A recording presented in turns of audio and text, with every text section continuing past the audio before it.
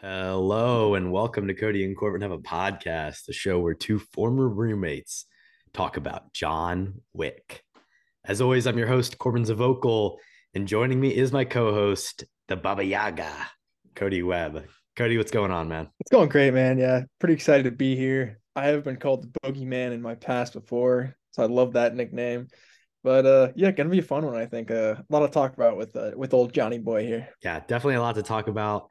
Got to address the elephant in the room. Sounded a little bit stuffed up, congested, maybe sound a little bit weird. But it is me. It is Corbin. It's the same old Mm. me, and excited to talk about the biggest name in movies right now, John Wick. I don't know about that. That's pushing it, but yeah, you don't really sound like Corbin. He can come back to the show whenever you would want him to. But yeah, John Wick. I mean, obviously, I feel like this is very topical. It's a topical pick, which is some of my favorite picks.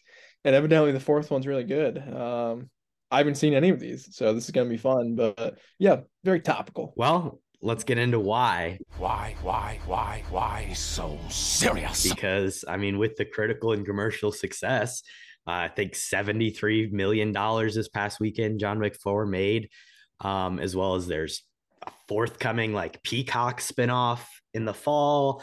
And then you've got the Anna de Armas movie coming out next year.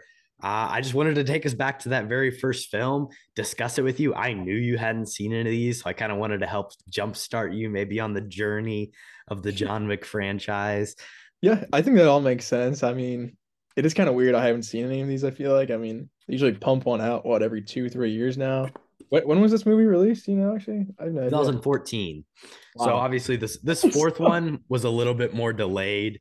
I think both it and the Matrix 4 were supposed to like release on the same day in Hmm. 2021, but then the pandemic happened and then everything got pushed back, and obviously one of those came out and it was not very good, but we finally got John Wick Chapter 4, and it's I his. mean, yeah, like they've pumped out what, four of these in under 10 years? That's pretty dang impressive. And I mean, the way they're doing all the spin-offs and stuff, it's not going to stop anytime soon. So I think it's a good pick and a pretty good why as well. So I back it. Well, let's hit Do You Remember? Do you remember? Obviously, Cody, this is the first time you watched it. So, what did you check it out on Peacock? What Oh, of course, yeah. I'm an avid peacocker. back to back Peacock picks for the podcast? We got a little alliteration there. True, yeah. I mean, usually we shout out Disney a lot on here, Disney Plus, but we're done with them. We've dropped our sponsorship and have officially moved down to Peacock as our number one streaming service. Well, NBC, great network television, The Office, Parks Yeah. and Rec, a lot of great comedies, as well as Universal. Honestly, a pretty good movie studio, and a studio that has been giving money to auteur filmmakers to make big budget projects. Think Jordan Peele and getting huge budgets with Nope and his next movie coming out next year. That's Universal. You've got Christopher Nolan got swept up by Universal and is getting his big movie made with Final Cut and all that coming out. And shout out to Universal. I'll support Peacock maybe. Not a bad studio. Of course, they tried to make a monster universe and that worked out pretty well. But past that, yeah, I'd say they're all right. And Peacock, it's a pretty good service. I mean, for our first couple First Friday 5 episodes as well. The Office is straight in there. So we're just wrapping Peacock, I think, the entirety of 2023. Still can't talk. But yeah, the first time I did watch this was last night. Wait, you know who it was who got the deal from Universal? It was, Too. of course, the Oscar winners, the Daniels. They just got a exclusive Gotcha. first look deal with Universal. Of course, very excited Good for about that. them. And that's actually a really good shout from Universal. So even more ups to them. But yeah, this is the first time I'm watching this film. I mean, obviously it came out, what, 10 years ago. There's been about 50 sequels. So it's about time I caught up. Uh, I'm where there's four garbage. But yeah, also weirdly enough, I think one time I was on like a trip with my friends and we randomly watched like a quarter of like the second or third one. I don't know which one it was. And it was okay. So I've seen some of that, I guess, but I don't remember any of the context of anything. So this was my first time ever watching the first one though. And yeah, decent experience, on the old home screen, home theater at around 10 o'clock at night. So really added that dark ambiance as well, which I think is definitely a positive for this film. But yeah, Corbin, do you remember the first time you've seen this film? Actually don't recall. I know it wasn't in 2014 when it came out because this is just not the type of movie that I would have watched as a 14-year-old. But I Mhm. do think I saw it around maybe the time the third one was released, and I watched all three of them. I got to give a shout out to a former guest of the pod, Liam Durbin. I know he is a big fan of this franchise, and I think he was probably the first person. He's like an action movie guy. I think definitely more so than both of us, which is maybe why you hadn't seen it or why we hadn't really talked about it in the past. But like he likes this movie, and I definitely think the reason I watched it was because of him. So we gotta give a shout out to Liam. Shout out Liam, one of my favorite guests by far of all the drafts and stuff we've done with him. Modern action, I think this is not terrible at least, which I mean is most of modern action. But yeah, I mean that is kind of true too. We haven't touched a ton on too many action films, I think, in the pod. I picked Terminator Terminator, 2. yeah, I was gonna say Yeah, like, that's probably the most obvious one. But I mean, other than that, I don't know. It's just not a genre that is that I don't know. I don't know the word. It's not that deep, I guess. It's not that it doesn't make you think as much, which I feel like are the movies I kind of really enjoy. But I mean, I'm still a big action guy, Fast Five, classic. There's a lot of modern, action films that I think aren't as good as maybe stuff in the past, but modern wise, I'd say this is a pretty good pick. definitely. So let's move over to our initial thoughts. Good morning, Vietnam! I want to start off by saying, rest in peace, Lance Reddick recently passed away. Obviously, he plays the hotel manager in this character and throughout this franchise. I think he's actually really good in this. He's, playing this. He's got the like Nigerian accent and he's doing this very regal professional thing, but he's the fun part of the movie every time he's kind of interacting with him and going to the hotel and building upon that world, I think is really great. And it's tragic. He just recently passed away, at a young age, obviously known for The Wire as well, of course. But I was going to mention that as well. He's really, really good in The Wire, I think. And you're right. I like him a lot in this movie. He's kind of got most of the fun, quippy lines, I feel like a little bit. Kind of the only one interacting with John Wick where they're not kind of fearful for their life in a sense. But yeah, he's really good in it. Obviously, RIP. Definitely gone way too soon. But that kind of kickstarts where I wanted to start off the convo anyway, and initial thoughts, which is there's kind of just like there's a bunch of random actors from other stuff that I do know in this movie. So I will list them off very quickly. Theon Greyjoy is obviously in this. What's his name? Alfie Alley or Alfie Allen. Allen, there it is. Yeah. I mean, nobody actually knows his name. He's Theon. But yeah, him just like showing up at a gas station, I thought was really funny. I think I remember. I think I just remember the first time I watched this movie, having this conversation. I'm pretty sure I watched this movie with my mom the first time Really? because when she's a big Game of Thrones fan, and I do remember her pointing that out. Like, oh, that's the Game of Thrones guy. So there we go. Shout out. I watched this at home sometime with my mom. Wow. I'm sure she was not a huge fan of it. Yeah, we might need her review later on, but Hey, that is fun. there's been talk. She might make a pod appearance soon, Get Cody. I on. don't know. Hey, Get her on. I back it. We need her immediately. But yeah, I just thought that was funny. I'm a big Game of Thrones guy, obviously, too. And him just showing up at a gas station was not expected. I did not know he's in this film. I mean, he's the main bad guy, obviously, so should have known that, I guess. Past that, a bunch of other random people. The Allstate guy, the Mayhem. Yeah, he's in this. I don't know if I've ever seen him in anything else other than Allstate commercials, but hey, he's not that bad. And then a couple guys from The Wire. The other one, obviously, we talked about Louis Reddick. The other one is, well, I guess I should preface this the other one first. So obviously, there's the girl from Agents of Shield in here as well. You're talking about Adrienne Palicki. She's in GI Joe Retaliation as well as And Legion. she's in the GI Joe movies, and she's good for what she does. She's a pretty good action star. She's of course Bobby in Agents of Shield, which was her role was cut short for some reason because they were going to do a spinoff, and then they ended up not doing it, which is a bunch of bullshit. But she's good. I do like her as an actress. And then as well, that the guy that she kills, Harry? Yeah, that guy's in The Wire too, and I like him a lot in The Wire. Underrated actor. Shout Clark out Peters. Sure, Clark, you're a good guy. Deserves more work. I think he's really, really good in The Wire. No lie. And then a couple other ones too. So there's this guy, one of Theon Greyjoy's friends. He's in Daredevil season 1, and he gets killed in a really cool way. So shout out him. He also dies in this movie, obviously.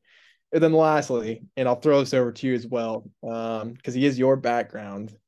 Willem Dafoe is in this movie for some reason. I am not too sure why, and he is completely wasted, in my opinion. But it's Willem Dafoe, so I mean, I'm excited to see him. But yeah, what do you think about him in this movie? I think Willem Dafoe is pretty solid. It is strange to think that he would pop up on something like this, but He also just pops up in fucking everything all the time. I think he was like the Letterboxd most watched actor of last year, just because he's in a lot of different movies that people love to watch. He's in huge franchise films. He's just all over. And John Wick, this is a great example of that. I would agree that he is maybe a little bit wasted, as he is just mostly seen as a sniper, just watching over everything throughout the film, and then kind of gets a rough death at the end. But I'm happy to see him. Got to respect him with the background. True. I mean, I definitely respect the background. I don't know. He definitely does feel wasted to me in this movie. I mean, this is definitely spoiler alert, but he doesn't return for any of the other movies, right? No, that man's dead. See, that's tough. Like, if you're gonna have Willem Dafoe in the first one, at least bring him back for the sequels. Like, spin him off for a movie. Like, I would watch that in an instant. Sniper Dafoe, come on, like that's easy money at the box office, I would think. Yeah. Altogether, a lot of fun actors. I think it's a generally okay plot. I don't know. The acting is what it is, and the dialogue's nothing special, but I think this is a good movie, and it makes sense. It spun off into a lot of different things. Something that I do like about it is that it is a singular self-contained story. Like there is a whole world to explore, and it makes sense that they could make franchise, and spinoffs and different stuff about it, and do a prequel movie or whatever. But at the end of the day, this is like a tight 100-minute runtime of a full story where, something happens to this guy, he gets revenged, he gets a new dog at the end, like everything's happy. And I can appreciate that about it. It is also extremely well directed, and the action set pieces are well done. And it's also really important for Keanu Reeves and him in his career. And, he's a beloved actor who has been in so many great films and has played iconic characters throughout. And he's had his ebbs and flows, and he was in a bit of a rut at this time. And John Wick really pulled him out of that, and kind of in the last, 9 years has propelled him to continue to be a star, which I think is great. Any other thoughts before we move over to trailer talk? Yeah, I mean, we always need more Keanu, I think, in Hollywood. I mean, he's definitely not the best actor by no means, which I'll get into more later. But I mean, he's a Hollywood icon. The Matrix, Speed. I mean, him in the 90s. Point Break. Yeah, that was gonna be my next sentence. Just so fun and so good. So I am happy that he's still around, and I mean, this is a perfect franchise for him. So yeah, absolutely. Let's head over to trailer talk. I'm up.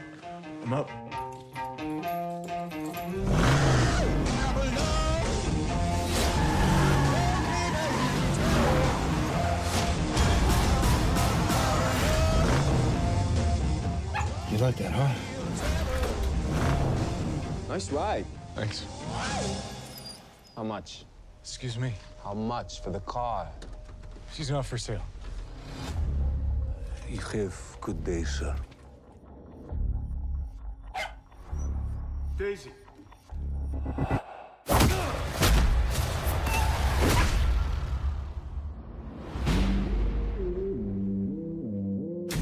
I lost everything. That dog was a final gift from my dying wife. Jonathan, you got out once. You dip so much as a pinky back into this pond, you may find something reaching out to pull you back in. It's personal. Where'd you get that car? What does it matter? It's not what you did, son. It's who you did it to. Nobody? That nobody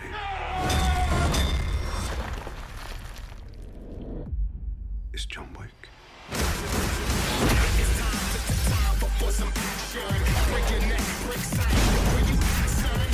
You working again? No, just sorting some stuff out. Task your crew. How many? As many as you have. Hey, John. I thought I'd let myself in. People keep asking if I'm back. Yeah, I'm thinking I'm back.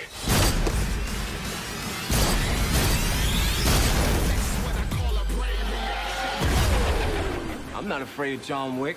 Uh-huh. How good's your laundry? No one's that good. I thought not. This is actually really interesting because I don't know if you looked at this, but the trailer that we watched came out September 18th, 2014. This movie was released October 25th, 2014. And this is like really the main trailer, the only trailer that came out that people saw.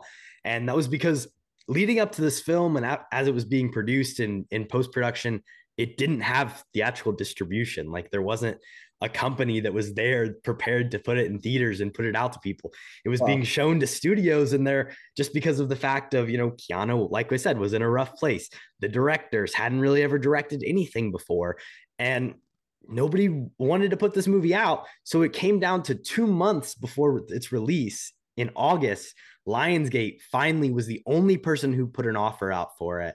Like a very, like minimal upfront money offer, just basically, hey, we'll get it out to see people.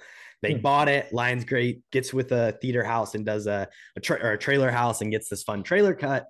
And then it kind of just turns into like, oh, this isn't a silly direct to video shitty Keanu Reeves movie. This is a prestige, well-made action movie, and people flocked to go see it. And it made about $80 million total at the box office, which against a $20 to $30 million budget, it was definitely an unexpected hit. I mean, yeah, even releasing a trailer sort of that close to the release, I feel like shows no confidence at all from the studio.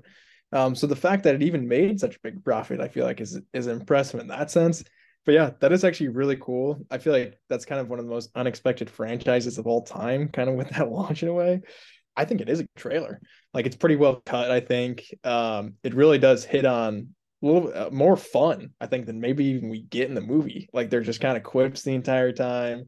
I think there's a lot of fun stuff in there, and it does show a little bit of the action, but really not all of it, which I like too. Like it doesn't give away everything. We know the basic plot, Theon Greyjoy kills his dog, and then, John Wick's pissed off about it. That's basically all you really would need to know, I think, about this movie. A funny thing too, it makes like a wicked pun on like John Wick's name, which I thought was a bit of a stretch. I was not the biggest fan of that. It also had a nice ass shot in there too. Just gotta pander those 18-year-old kids any way you can, I guess. But or not the 14-year-olds like us at the time. We could have seen this trailer. Yeah, all over it. Yeah, I think it definitely makes sense that people went to go see this, especially in 2014. It feels like a very like, oh yeah, I would have been down. There's some weird like slow motion. It's like not in the movie. It's not slow motion, but they've slowed it down for the trailer, so it's like choppy frame rate stuff, and you got the sound effects for drama. But listen, it's a good action movie, and the trailer sells that. It's Keanu Reeves. It's who doesn't want to see this guy? He was in The Matrix, right? I do want to talk about though that the two prior movies he made to this. Are you familiar with what they were, Cody? It was 47 Ronin and Man of Tai Chi, both released in 2013. Huge flops.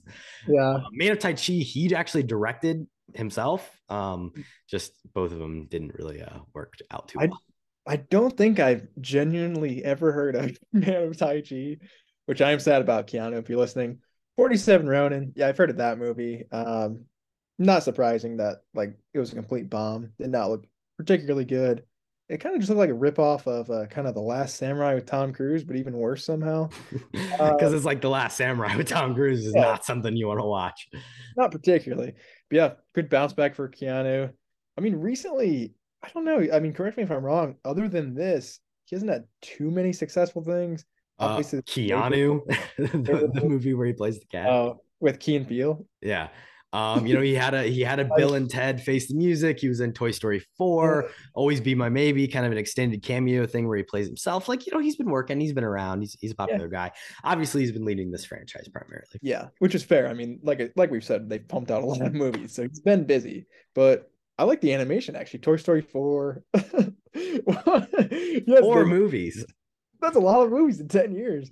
Think how many fucking Avengers movies like. Yeah, but he's not Iron Man. But I think he should do more animation. I mean, him in Toy Story 4, he's actually a pretty good character, I think. And he's got an iconic voice. So he maybe leaning into that as he gets older would be a good choice, I think. Well, I believe he also played he played Batman in DC League of Super Pets. the video game that's right. Cyberpunk 2077. Yeah. He was, I think, a integral character, maybe the main character. He was also in the SpongeBob movie that came out in 2020. So, he's doing a little bit of stuff.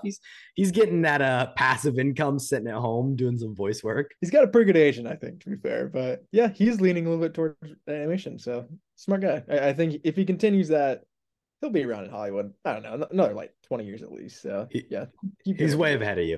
So also, I do want to talk about the director or directors of this movie. Are you familiar with what's going on with that, Cody? No, I have no idea. So officially, this movie was directed by Chad Stahelski. He was also the director of the entire franchise of John Wick movies, but it was definitely 100% co-directed by David Leitch as well. It's just because of DGA rules and certain regulations, only one of them could put their name officially on the movie. They weren't allowed to, they were just denied the co-credit. So Leitch gets sole producer credit, and Stahelski decided to deny his producer credit and just give it solely to David Leitch.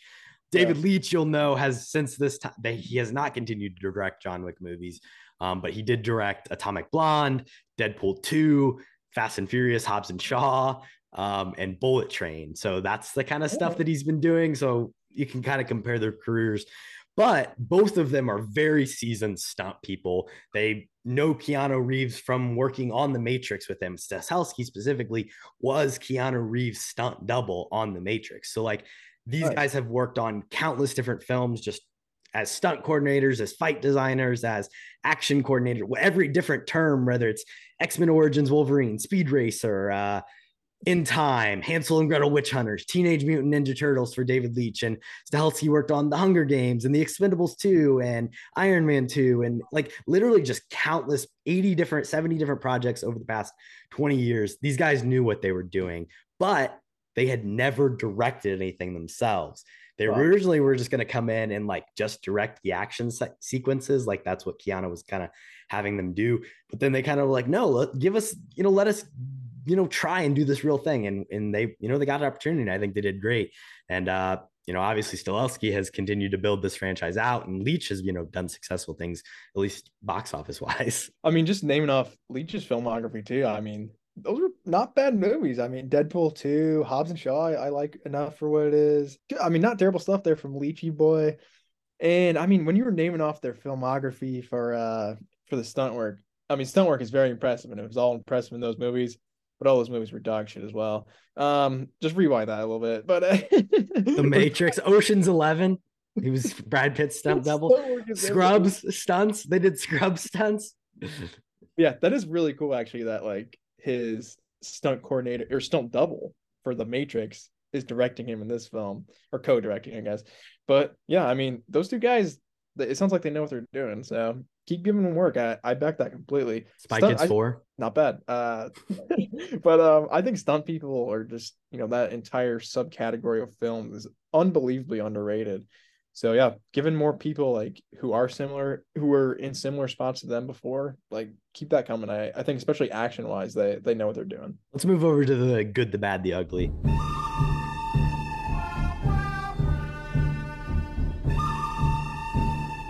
I want to start with the good. Obviously, it leads into that. When you have people that are stunt coordinators that know how to do these things, that are directing these action set pieces, it's going to look really good, and it's extremely well done. It's not super choppy. It's not the Marvel fight scene where there's a cut every time there's a punch thrown.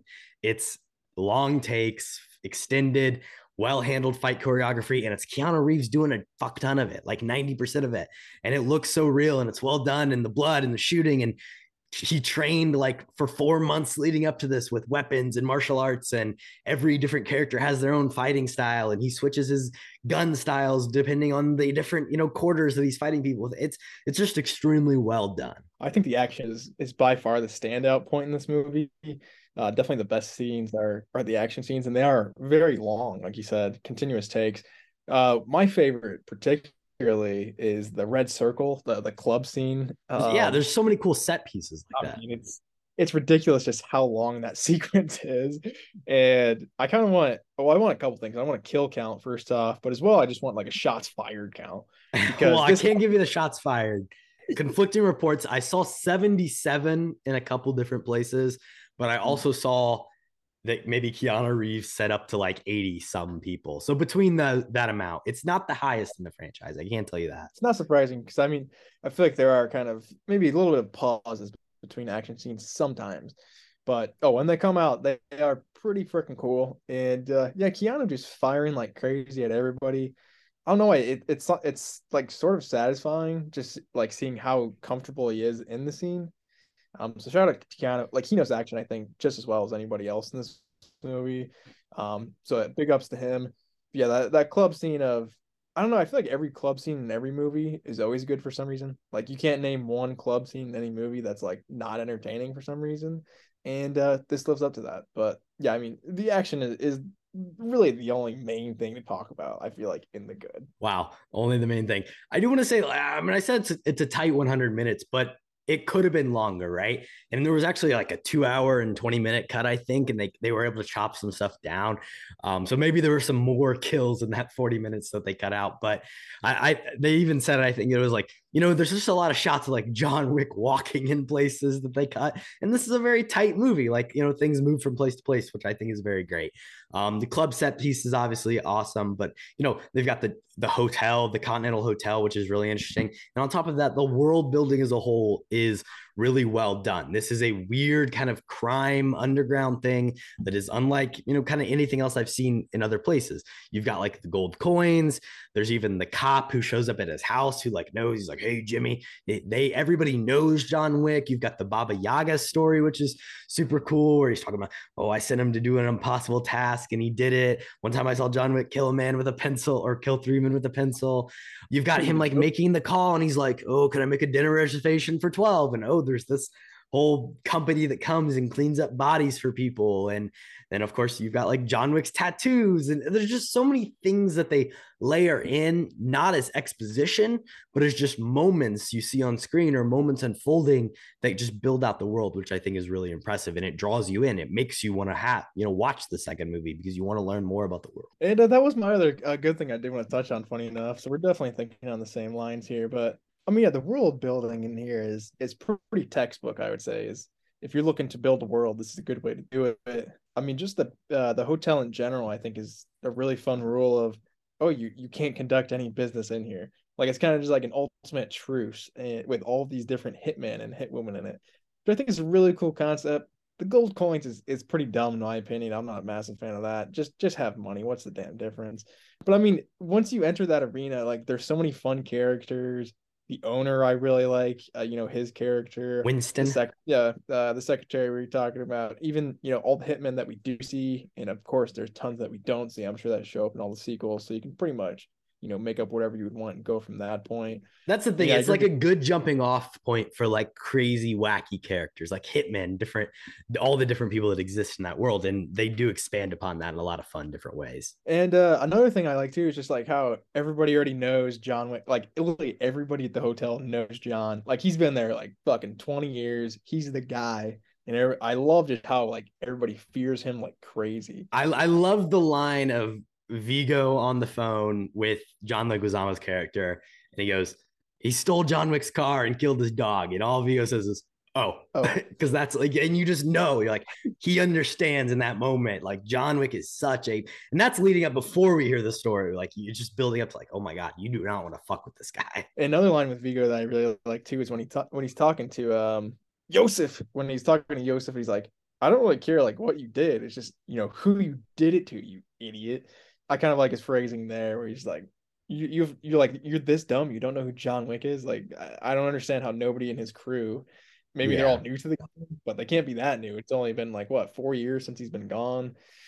So shout out Theon for having short-term memory. But yeah, I just really do the character building and the world building, I think is pretty damn good in this movie. Well, and I do want to say something else that I think is good is that Theon Greyjoy, you may not like his acting, but he looks like such an asshole. Like they said they cast him because he looked like a prick, and like he plays the perfect role of the hateable character, right? Like you need John Wick's nemesis to be someone bad. Like, yes, his dog gets killed, that's from his wife. And you need, like, for all this killing and this murdering and the crazy rampage he goes on to really be justified, it has to be a villain that is worthy of that. And, Alfie Allen kind of it looks that and fits that well. So while his action is bad, he does, I think, play into that effectively. Yeah.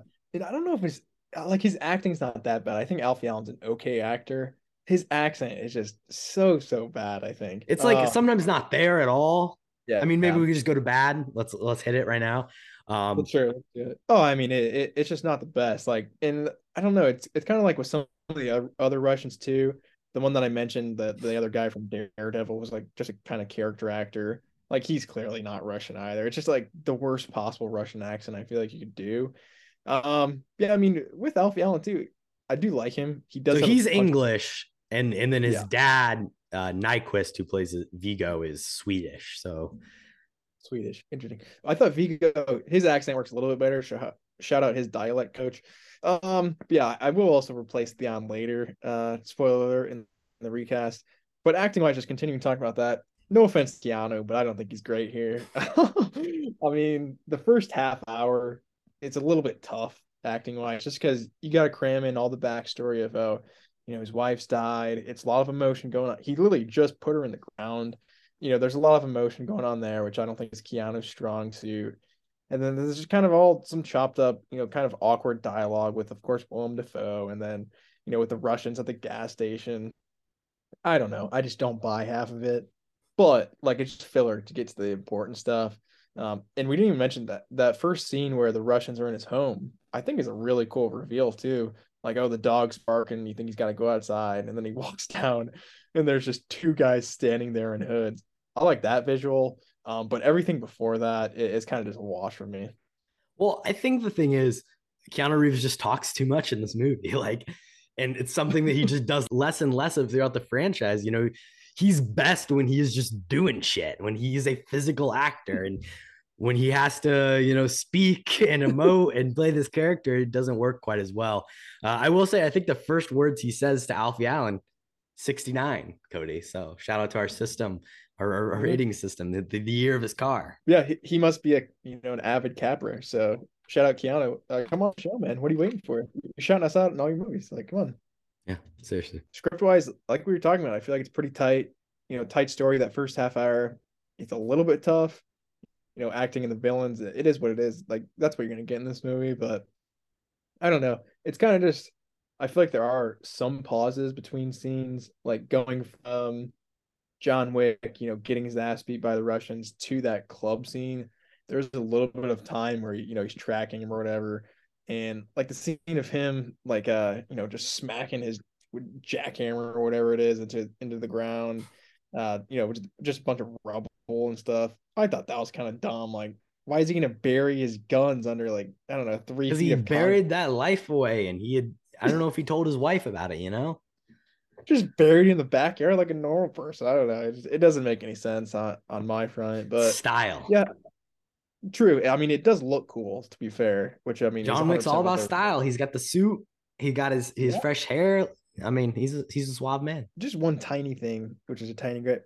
I don't really like the tattoos. I thought they were kind of not really badass, not really well placed. Like you could have done any. I feel like you got to give him like an entire back tattoo, which is like the devil or something really weird like that. But yeah, kind of just a miss on that front, I think too. But visually, I think John Wick character. I mean, it is iconic look already. Just the black suit in itself and the long hair. I think it's a good look, but I think they swung and missed it. It's kind of who's got really bad tattoos? Is it Brad Pitt? Who's got that really terrible one? Ben Affleck. Ben Affleck. It looks like a Ben Affleck recreation on a couple of them. So I don't know. That's just my personal gripe, though. I think the story is a little bit simple at times. The dad specifically made a lot of wrong decisions in terms of trying to make sure John Wick got killed. Specifically when he had him captured and it's just the two guys and he's like, all right, kill him. And he walks out. You got to stay and make sure John Wick dies. You can't just leave because John Wick's always going to get out of that situation. So that is a clear mistake on the father's part. I mean, yeah. Also, why are you killing him with the bag? Like, just shoot him. It's John Wick. Take him out immediately. But yeah, shout out Sniper Boy Willem. So he's always there. Yeah, always there to save the day. I do really like the opening of this movie. I'm not sure if you're a fan of it because it opens with the ending. However, I don't get when we get to the ending, we don't re-see the scene play out. It's like we see the scene and then the ending happens and then we bump back and it's him waking up. I just want to see the scene again. Let me see him roll up in the car to reestablish the setting. It's a little bit jarring. Like I feel like maybe in that initial longer cut, they did have the extra 20 seconds in there. I feel like usually if they do have like a scene at the beginning of the movie, which is at the end, which is it's a pretty common trope, I would say. But I feel like they do play it again most times. Might have to fact check that, I guess, a little bit, but I don't know. That is kind of weird. And also, I mean, I don't know. The build up to that final scene as well is not as cool as I thought it would be at the beginning. Like, I feel like if you're gonna have a scene at the end of the movie and you're like, what's going on? Like, how did he end up like this? It kind of would have been cooler than, oh, all the bad guys are dead and John Wick's just driving away now. I thought like, oh, somebody's gonna be on his ass and still looking to kill him, but Well, I mean that's the end of the movie right there. So something that I appreciate about the John Wick movies is that like this is showing like how physically done and exhausted and painful this has been on his body. And like everything that just happened within a day. And like even the next two movies all happened within like a week time frame where it's like this dude is getting physically destroyed day in and day out, like just trying to survive. So I do think that's cool because it's like after all this is like he just needs to like lay down for a moment because it's just been so much. I will say again, they talked about the final fight between him and Vigo being longer and being more grand, but then the realization was like really Vigo shouldn't pose that big of a physical threat to him. So they cut that down a little bit to be like, it wouldn't really make sense for him to fight back as seriously. So I think that's maybe why it feels a little bit anticlimactic at the end. It's just like, oh, well, he's killing this guy and this is it. I mean, yeah, I feel like you could really, and going forward with the franchise too, which obviously I haven't seen, but any fight that really gets extended out, it's kind of like, what's going on here? Like this guy just took out 40 people in a minute, and now oh, this one assassin, you still have a gun in your hand, just shoot him in the head. I don't really understand, but yeah, I mean, it's movie making, so you're gonna try and have a fun climactic scene, I feel like. But I didn't hate it. I didn't think it was too long or too short, really. Like, he's an older Russian guy, but he threw down with John, so I thought it was good. All right, let's move over to the ugly. I didn't really have a ton of stuff. Obviously, there's a lot of killing, particularly a dog is murdered, which is quite sad. But the loss of human life is also something to be upset about for sure. A lot of shooting, a lot of guns. Also, it's kind of, it's unfortunate. This is another movie. It's in the Christopher Nolan world of you got to have a dead wife for a character to really have some good motivation. It's kind of just like a trope. And it's like unfortunate that female characters have to be disposed of just like, oh, they're going to be dead to purely motivate the actions of our principal hero. I agree. Definitely a little ugly. And I mean, along with that, too, this movie comes nowhere close to passing the Bechdel test. What is that? There are some badass female assassins, or I guess one in this one, but I want to see more of Ana de Armas, obviously. But past that, yeah, I mean, you mentioned a lot of killing, kill count, which you've already talked about. Not the best. And then you throw in dog murder for kicks, a little bit ugly. My kind of big thing is, why does he have to headshot everybody he's already taken down? Johnny boy, I understand you're going through some stuff, like Corbin said, your wife's died, I understand. But, you just shot this guy 3 times in the chest. Like, I'm not even that. You shot him once in the chest and once in the leg, maybe. Like, he could survive. But no, for some reason, you just have endless bullets and got to take him one for the head He doesn't want him to survive. Well, they're not going to come back for years on ends, and evidently all these movies take place in a week, so it doesn't matter anyways. But yeah, I kind of just don't understand. I guess he's mad, but I think that's a bit too far in my book. I agree with you there, Cody. It is all very ugly, but it does look very good. Yeah, it looks cool, to be fair, but yeah, not the best. Let's take a quick break, and we'll be right back. And we're back with Whose Line Is It Anyway? Welcome to Whose Line Is It Anyway? Not a ton of dialogue in this film, so hopefully we can narrow down the characters that are speaking different lines. I'll go first. Well, John wasn't exactly the boogeyman. He was the one you sent to kill the fucking boogeyman. Who said that, Cody? I think that's Russian Daddy, right? Russian Dad guy? It is. He's telling the story of the boogeyman. Something that I think is really cool in this is like anytime there's Russian subtitled stuff, certain words are accentuated, particularly like the boogeyman, and different stuff, which is a cool stylistic choice. That was something I forgot to mention too that I did like a lot. is just the subtitles of all the Russian. I thought it was just, like you said, visually done really well. My first one, I feel like this is a really easy one, but we'll throw it out there. And the is part of it too, just let you know. Working again? It's well, I feel like a lot of people say this to him. Like a lot of people different ask, like everybody's asking him this, but the specifically, is it Jimmy the cop? It is Jimmy the Cop, who is one of my unsung heroes. And I think I am going to check out the sequels, obviously, with the fourth one out in theater. So shout out to you, Corbin. I forgot to mention that off the bat, too. Yeah, I really, really hope for some reason that Jimmy shows up in some of the other movies. Like, just give me one scene per movie with this guy, because I thought he had a lot of charisma. But yeah, definitely one of my favorite lines in the movie. Evening, Jimmy.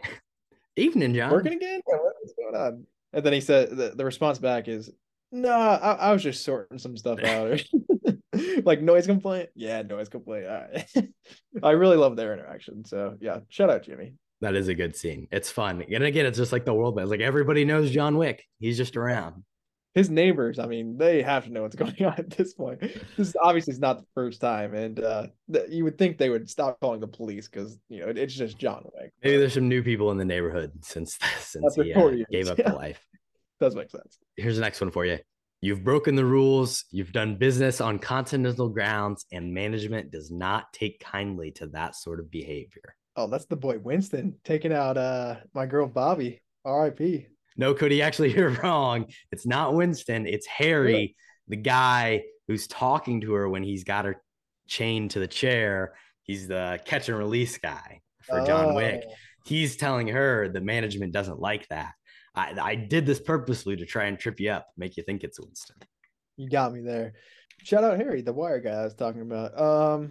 Unfortunate end, gets shot in the head through a pillow. Yeah, that is a tough look for sure. Glad we didn't have to see that one face to face. I have another one for you though. All right, and I guess this is in Russian, so this is my Russian accent. Over 60 pounds. That was not Russian at all. But over 60 pounds. Over 60 pounds. Over 60 pounds. I have no idea. Oh, stumped him. Love it. It's the bouncer to the Russian club. Oh, how much weight he lost. Yeah, he's talking to John. He says he lets him go. He's like, oh, hey, John, you working tonight? And he's got like tears in his eyes. And then he's like, oh, you lost weight. Over 60 pounds. It's actually said in Russian, and then that's subtitles. So I don't know if that's cheating. Probably a little bit. And then John's like, oh, yeah, impressive. Take the night off, whatever. Which he's like, thanks. Yeah, it's kind of just another fun, like, tiny interaction that I like a lot. Hey, John Wick's a good guy. He doesn't have to kill everybody. Yes. That's the one life he spared. So he must really like that guy, to be fair. So, hey, it's 60 pounds. He said, damn, your life is you really put in the work. We're gonna let you live, man. That's fair. I mean, 60 pounds down, you can't kill him after that. That's just too far, I think. True. That would have gone in the ugly 100% if he killed him. So yeah. Let's hit invite, fight, night. I dub thee Sir William.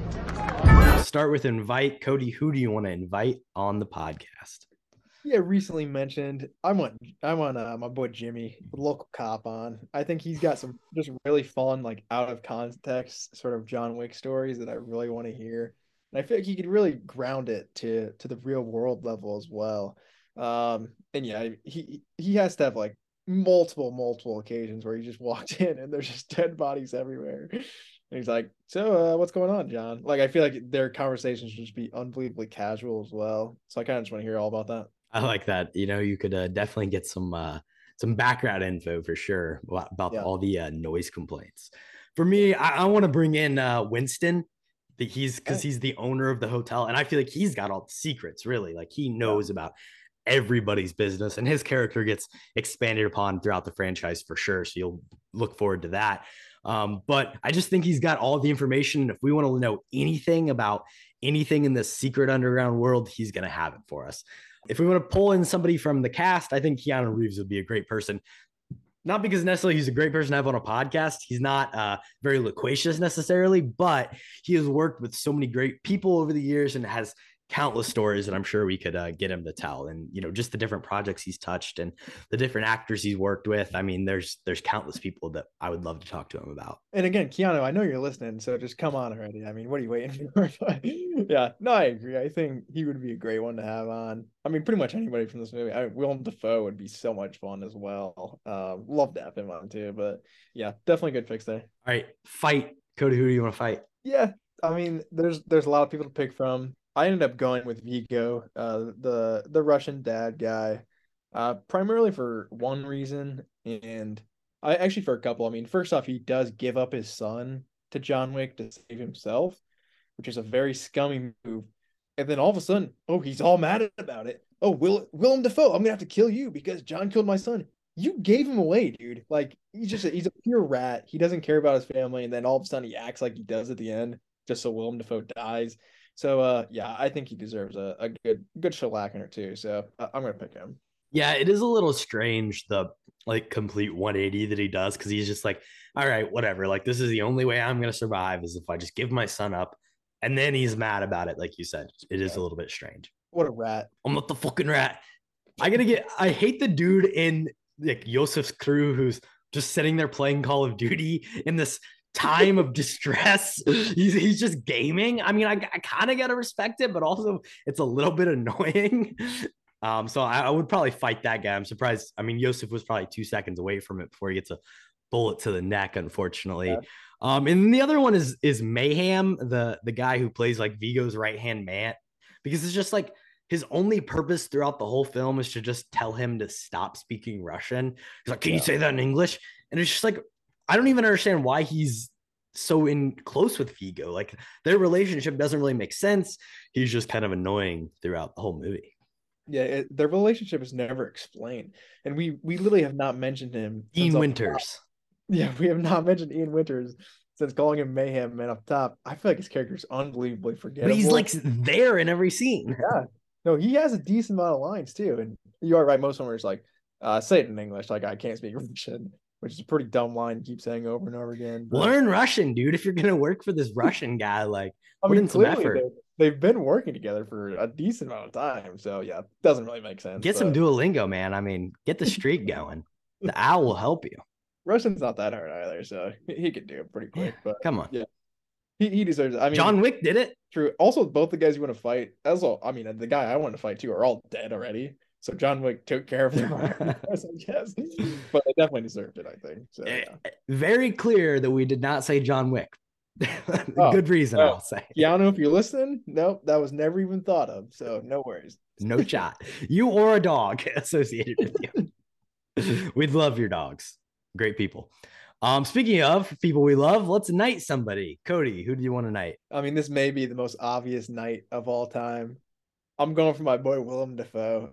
He's wasted in the film completely, and then he gets killed off for no reason. So you can't even be in this, franchise that boomed, after this movie, which really sucks. And, he had John's back from the beginning. He saved his life. Literally, probably the only person ever to save John Wick's life. Multiple times. Yeah, exactly. And it was Willem Dafoe just with a sniper. Like, he's got nothing really to hang about. But yeah, and then of course, just him giving himself up basically and taking the fall for John in a sense, and giving his life for that. Shout out to him. I think Willem definitely deserves to be knighted after this role. I respect that. I want to go the hotel manager just because he's such a great character. Nice. He's also a noble guy. He seems like a guy who would really get knighted in real life. So definitely going to give him the official KHAP knighting as well. I want to knight John Wick and Fortnite, Cody, because of course we gotta talk about John Wick and Fortnite. Going back to the early days of our podcast in which we would add something from a movie to Fortnite. Funny enough, like John Wick wasn't actually in Fortnite for a really long time. It was a skin called the Reaper. Maybe you can explain the craze to me a little bit better as you were an OG player. Not really. I wasn't really an OG player, but yeah, the John Wick skin, I mean, and I'm talking about the OG John Wick skin here. It was like a level 100 thing that you really had to grind to get. And if you saw like that skin in the game, like you were done. Like it was that point in Fortnite where like nobody was really that good. But if you had this skin, like you were elite at the game. It's kind of like in this movie too, where it's like, oh, you see John Wick in real life, Like, you better run or you're gonna die. So that's kind of why I got that nickname, because good players use that skin. But later on, the actual John Wick skin with Keanu's face was added. Of course.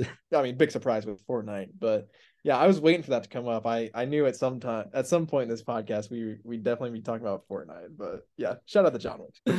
Got a night, John Wick. Let's move over to the recast. Bond. James Bond. My name's Bond. James Bond. The name's Bond.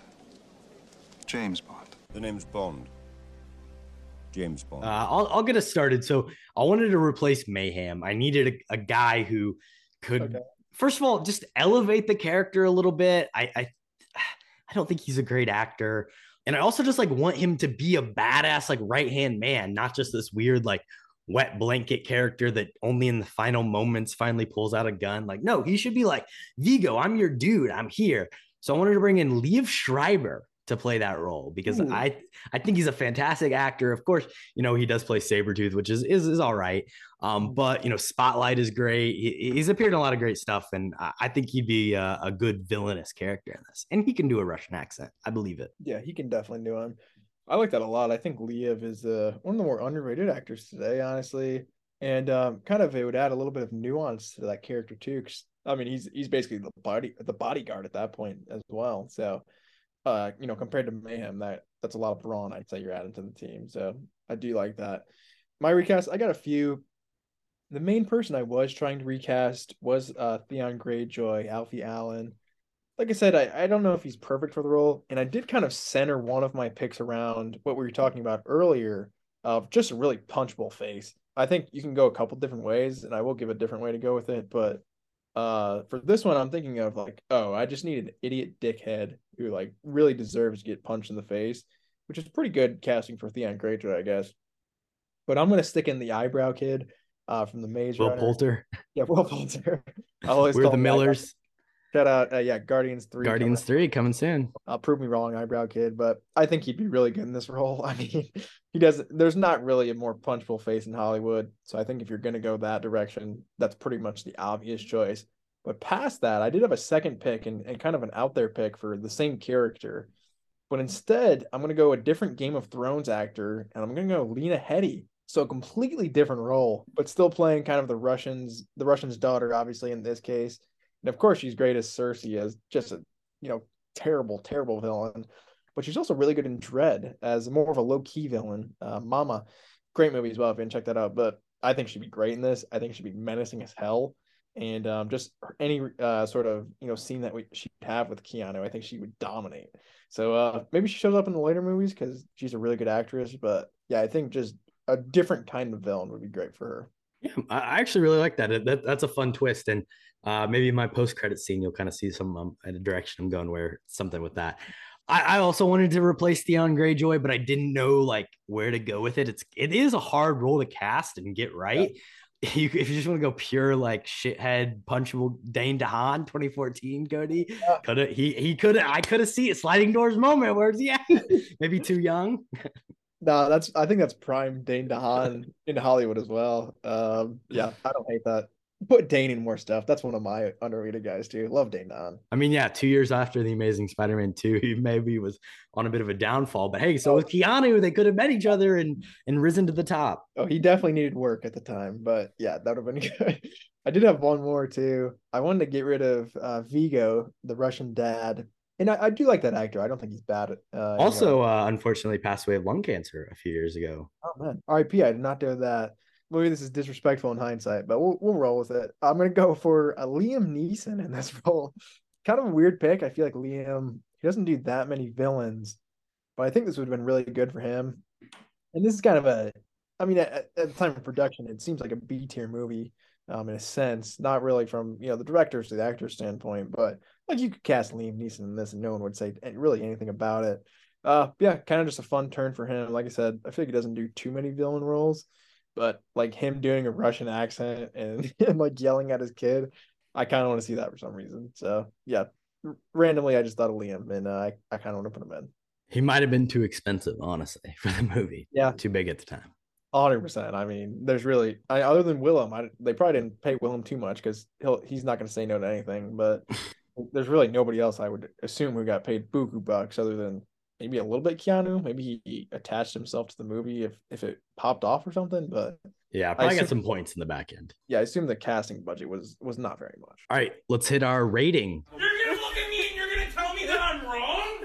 Am I wrong? Cody, I'm curious to see what you give this out of 69. Yeah, this is a tough one. Obviously the first of a franchise, you know, start off a franchise, so I think you have to give it a little bit for that. I don't know. The first half hour for me does bring it down a bunch, and you know, there are a bunch of acting marks that I'm not a massive fan of. I'm gonna give it a 53 out of 69. I think the action carries it heavily, and it's kind of similar to Puss in Boots. I don't remember where I put that, 54 or something, but it's kind of similar in that mid range of movies I enjoy, and I'd definitely watch again. But yeah, 53. One lower than Puss in Boots.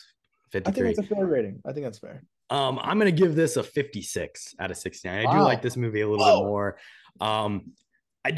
I do not think this is my favorite of the franchise. I still have not seen the fourth one. I want to do a full rewatch first, but I've heard great things about it. I'm really looking forward to it. This movie, I think, is a solid action movie, but it can definitely be expanded upon and be done better. Yeah, agreed. And kind of that point too, I am going to watch the other two movies and then catch the fourth one in theaters. I might even pop the second one in tonight. It is an enjoyable watch, I feel like, these, and especially only 100 minutes long. I mean, I would recommend this as well. So yeah, 56 for you is a high score though. I am pretty impressed. Yeah, and I would say like the second to the third one like really tie into each other perfectly. Like one ends and the next one begins. So maybe you got to go for the double feature tonight. Oh, double feature tonight! Don't tell me. Staying up late. Love it. Let's move over to our post-credit scene. What if I told you we were putting a team together? Who's we? So, of course, we're going to be adding a post-credit scene. Now, this is interesting. I know what happens throughout the franchise, so I kind of have to base my post-credit scene on not doing that. But you don't know. So I'm curious, where would you take the franchise with a post-credit scene? I got a couple fun scenes.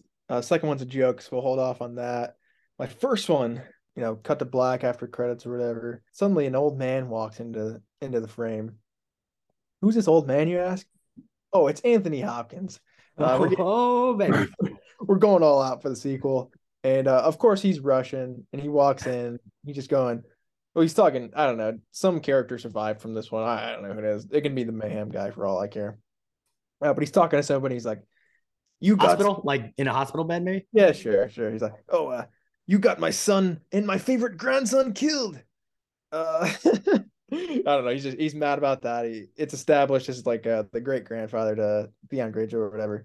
And then the big reveal is they bring in this cage. He's like, I'm gonna show John Wick who's boss. And they open up the cage, and it's John Wick's new dog. They've captured his new dog already, and then cut to black. I'll tell you what, that's cinema right there. You don't mess with John Wick's dog, and you throw Anthony Hopkins into the fold with this franchise. That's going to be some electric stuff. So yeah, I think we could spin off about 10 different directions just from that scene alone. Not bad, Cody. Not bad. Here's my pitch. Keanu, he's out walking the streets of his neighborhood with his dog. Just simple, you know, enjoying life. He's back to retirement when car rolls up, door opens, out flies Jennifer Lawrence. She's fighting Keanu Reeves. Boom, boom, boom, boom, boom. She pins him down, gun to the head. You're responsible for my father's death. Boom, flash. Her dad is Willem Dafoe. Keanu says, no, let me explain. Cut to black. Sequel, Jennifer Lawrence, Keanu Reeves team up action movie where, I don't know, they're just hanging out. He's their mentor or something. Yeah, I like it. I don't know if they could afford J-Law, but also great Keanu dialogue there. Just no. Simple to the point. That's about as good as a Keanu line I think you can get. Yeah, I don't hate that. Just a little leisurely stroll, taking the pup out for a walk, and next thing you know, Jennifer Lawrence just got a gun to your head. I really didn't know who to cast as Willem Dafoe's either son or daughter, and I was like, let's just get a big star for 2014. I like it. I like that a lot. I do have one other scene that I will throw out there, and it's really stupid. Okay, so we just come up from black from the credits. You don't really see who's talking, but you hear it's a little little scruffy voice, kind of sounds like you today a little bit, but it's just like, oh, you killed my family, you will pay. And then it pans up, and no shit, it's Vin Diesel. I was just saying to Mina, Vin Diesel should be in a John Wick movie. And yeah, he's like, you don't mess with family. And then it cuts to black and it says, John Wick will return in Fast and Furious 15. So we're really. Hey, David Leitch, Hobbs and Shaw. Yes, it could happen. Over time, there's even, crossover with the director and everything. And it's saying Fast 15. So it's giving the franchise of the Fast and Furious a lot of time to work. And then John Wick's going to really come in for the conclusion, which I think is a smart place to put him because he's going to kill everybody, basically.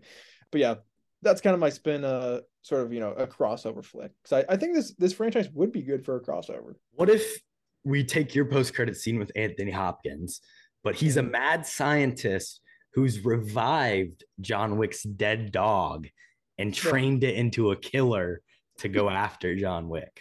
I don't hate it. A little Frankenweenie action, but with a twist. Yeah, I could see it. I mean, Anthony Hopkins can pull anything off dialogue-wise, so I'm definitely here for it.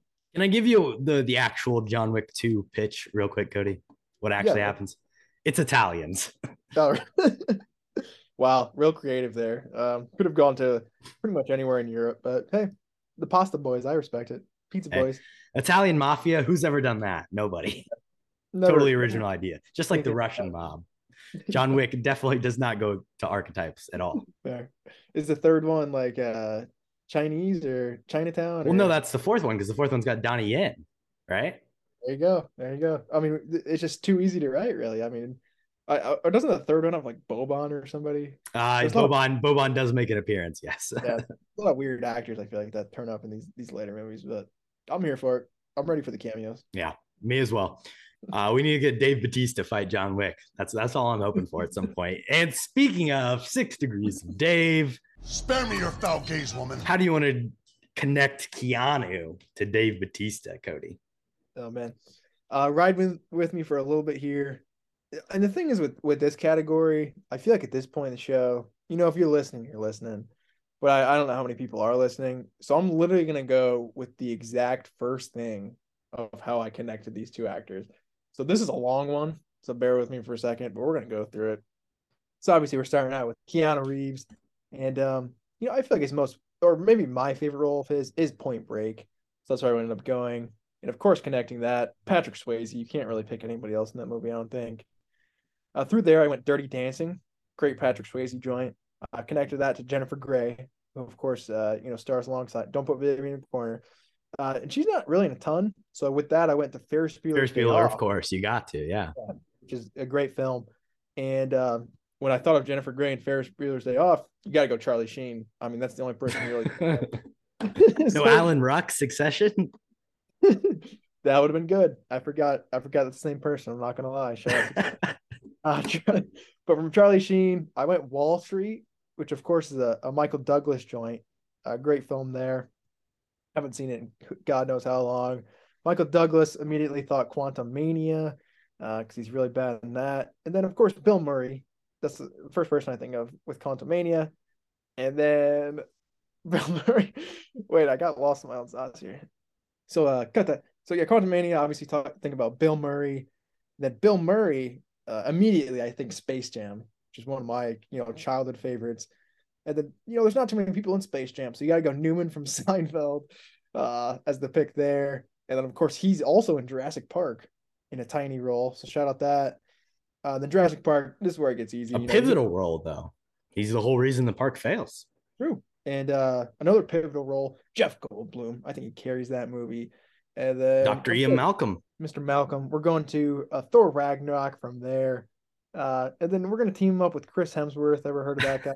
Not really. He's in Thor 1, along with Stellan Skarsgård, who is in Dune, with Dave Bautista in the same scenes. So he's the dad of Bill Skarsgård, who's in John Wick 4. We brought it all back around, baby. Full circle moment in 6 Degrees of Dave. I believe that is actually, let me count them out. 2, 3, 4. I think that was 11 Degrees of Dave to get to Dune. So I'm pretty proud of that one. But if you're still with us, I'm surprised. I probably would have ended, this podcast about halfway through that list. So I'll throw it over to Corbin. Let's hear your 6 degrees of Dave.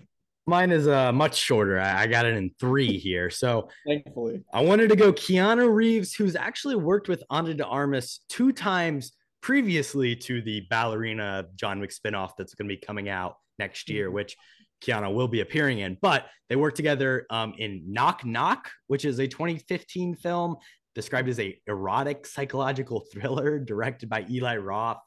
Ana de Armas and who's the other person? Lorenza Izzo both like show up at Keanu Reeves' house and are like trying to seduce him, but they have, bad intentions maybe. And then also a 2016 film the next year called Exposed, which just looks like kind of a shitty action movie that where he's a police officer and he's like investigating something. And yeah, so they're both in 2. They're in going to be 3 movies. But of course, Ana de Armas is in Blade Runner 2049 with Dave Bautista.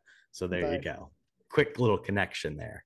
A lot faster than mine, but yeah, I did not know they were in any movies together, to be fair. I think I have heard of Knock Knock. Exposed, I literally don't think I've ever heard of that before. It looks like a fake movie.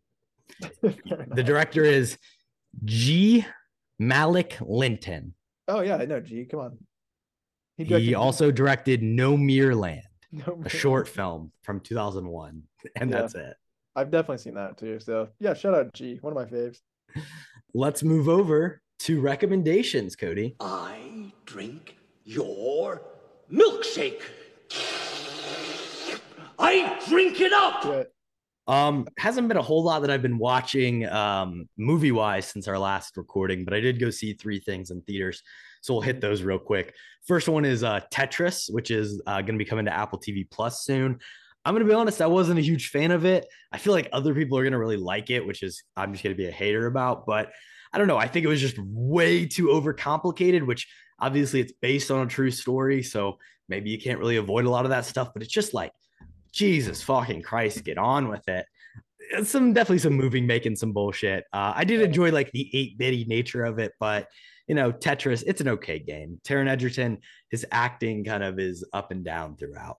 I also watched a movie called Linoleum starring Jim Gaffigan, which released last year, which is this like really interesting kind of family drama where he plays almost like a failed Bill Nye figure where he's like a TV science host, but then it takes this weird like 3rd act Charlie Kaufman-esque, maybe even like Nolan Interstellar turn where it's like time dilation, space travel shit is happening, and like characters are older versions. I really don't want to. It is the weirdest movie ever. That's awesome. Barely anybody's seen it, but I actually kind of liked it. So if I check out Linoleum, I don't even know where you can watch it, but it's got It also has in it Jim Gaffigan plays another role in the movie. He plays a different character. There's also got Rhea Seehorn, who's in Better Call Saul. And the daughter, who I thought was pretty good, Caitlin Nakin, has been on a bunch of seasons of The Walking Dead, like 80 episodes of it, but I hadn't seen her in anything else. But decent little film. And then finally, A Good Person, which is my first movie released in our fantasy filmography draft. Yeah. And Florence Pugh, Morgan Freeman, they're great as to be expected. The story itself, it's a little bit overlong. It's a little bit just pretty fucking sad at the end of the day, but I thought it was decent. The critics are really hating on it. It's got like a 55% on Rotten Tomatoes. Really? Oh, I did not know that. It's got like a 90% audience score, but a 55% critic score. Little Ant-Man stuff there, but yeah, I actually saw the trailer for it. I hadn't seen it before like this week. I thought it looked pretty good. I mean, it does look very depressing, to be fair, but I mean that's just kind of the tone of the movie. Like you can't really do anything about that. But I mean, hey, Morgan Freeman and Florence Pugh in a movie, sign me up. So I think that is one I will eventually check out. But yeah, not a bad pick there, I think, from you in the old movie draft. Yeah, MGM movie, so maybe the Amazon Prime release later in the year. We'll see. Keep an eye out for it. Yeah, of course, also Succession season 4 dropped yesterday. So let's talk about that, Cody. I mean, what do you think about the first episode? I thought it was pretty strong. Listen, obviously not a ton of stuff happens, and my biggest fear about this season is like there's almost too much that they need to address in just 10 episodes. But something that Succession has always been really good at is, first of all, building character in really short moments. So I think they're going to be able to continue and just have these little short character moments to build things out throughout the season. But also their dialogue is extremely strong, and this first episode was very evident of that. All the characters, all the writing is extremely smart, and I just love that. Whether or not anything happens, I'll just enjoy these characters interacting with each other for another season. I think my main realization was, oh man, I miss watching this show just because the characters are so good. You mentioned as well. I mean, the writing is, and it's great to see the three kids together. Yeah, and that was gonna be my main thing as well. I like that they did kind of a bit of a time jump. It's not really one, but I don't know. It's probably a few months, maybe at most. I think it's been like 3, maybe. Yeah, but I like that. It's kind of like we don't have to go through all the nitty gritty of, oh, Tom and Shiv aren't talking, blah blah blah. Like all of that emotion kind of from the end of season 3. I kind of like that we kind of bypassed a little bit and got to, I think, what is the main part of the season of these two different, sides warring over who's going to control the company a little bit. So I like that we're jumping straight into that. And I also like that it was kind of a contained episode. There weren't any like massive guest appearances other than like the Pierces who are in it for like 10 seconds. And they're just like, oh, we want more money. Like, okay, obviously, like no shit. But I really like how it's really focused on the 3 kids. And then Tom and Greg have a ton of viewership. Disgusting brothers. The disgusting brother. Also, Greg just like having sex in Logan's house. Like him from season 1. He just rummaged around a bit, Cody. Him from season 1 to season 4 is just such a on its head sort of turn, and I really just like seeing his character. But yeah, I mean Brian Cox, the guy can act like none other, and I just eat up every single scene he has as well. But yeah, it's unfortunate this is the last season. But I thought it definitely got off to a good start. Yeah, I'm definitely looking forward to it. There's so many great. Listen, if you're made it this far and you're not watching Succession, definitely go check it out. It's going to be the talking point for the next couple of weeks as HBO has continued to hold that space on Sunday nights. Facts. Past that, Survivor.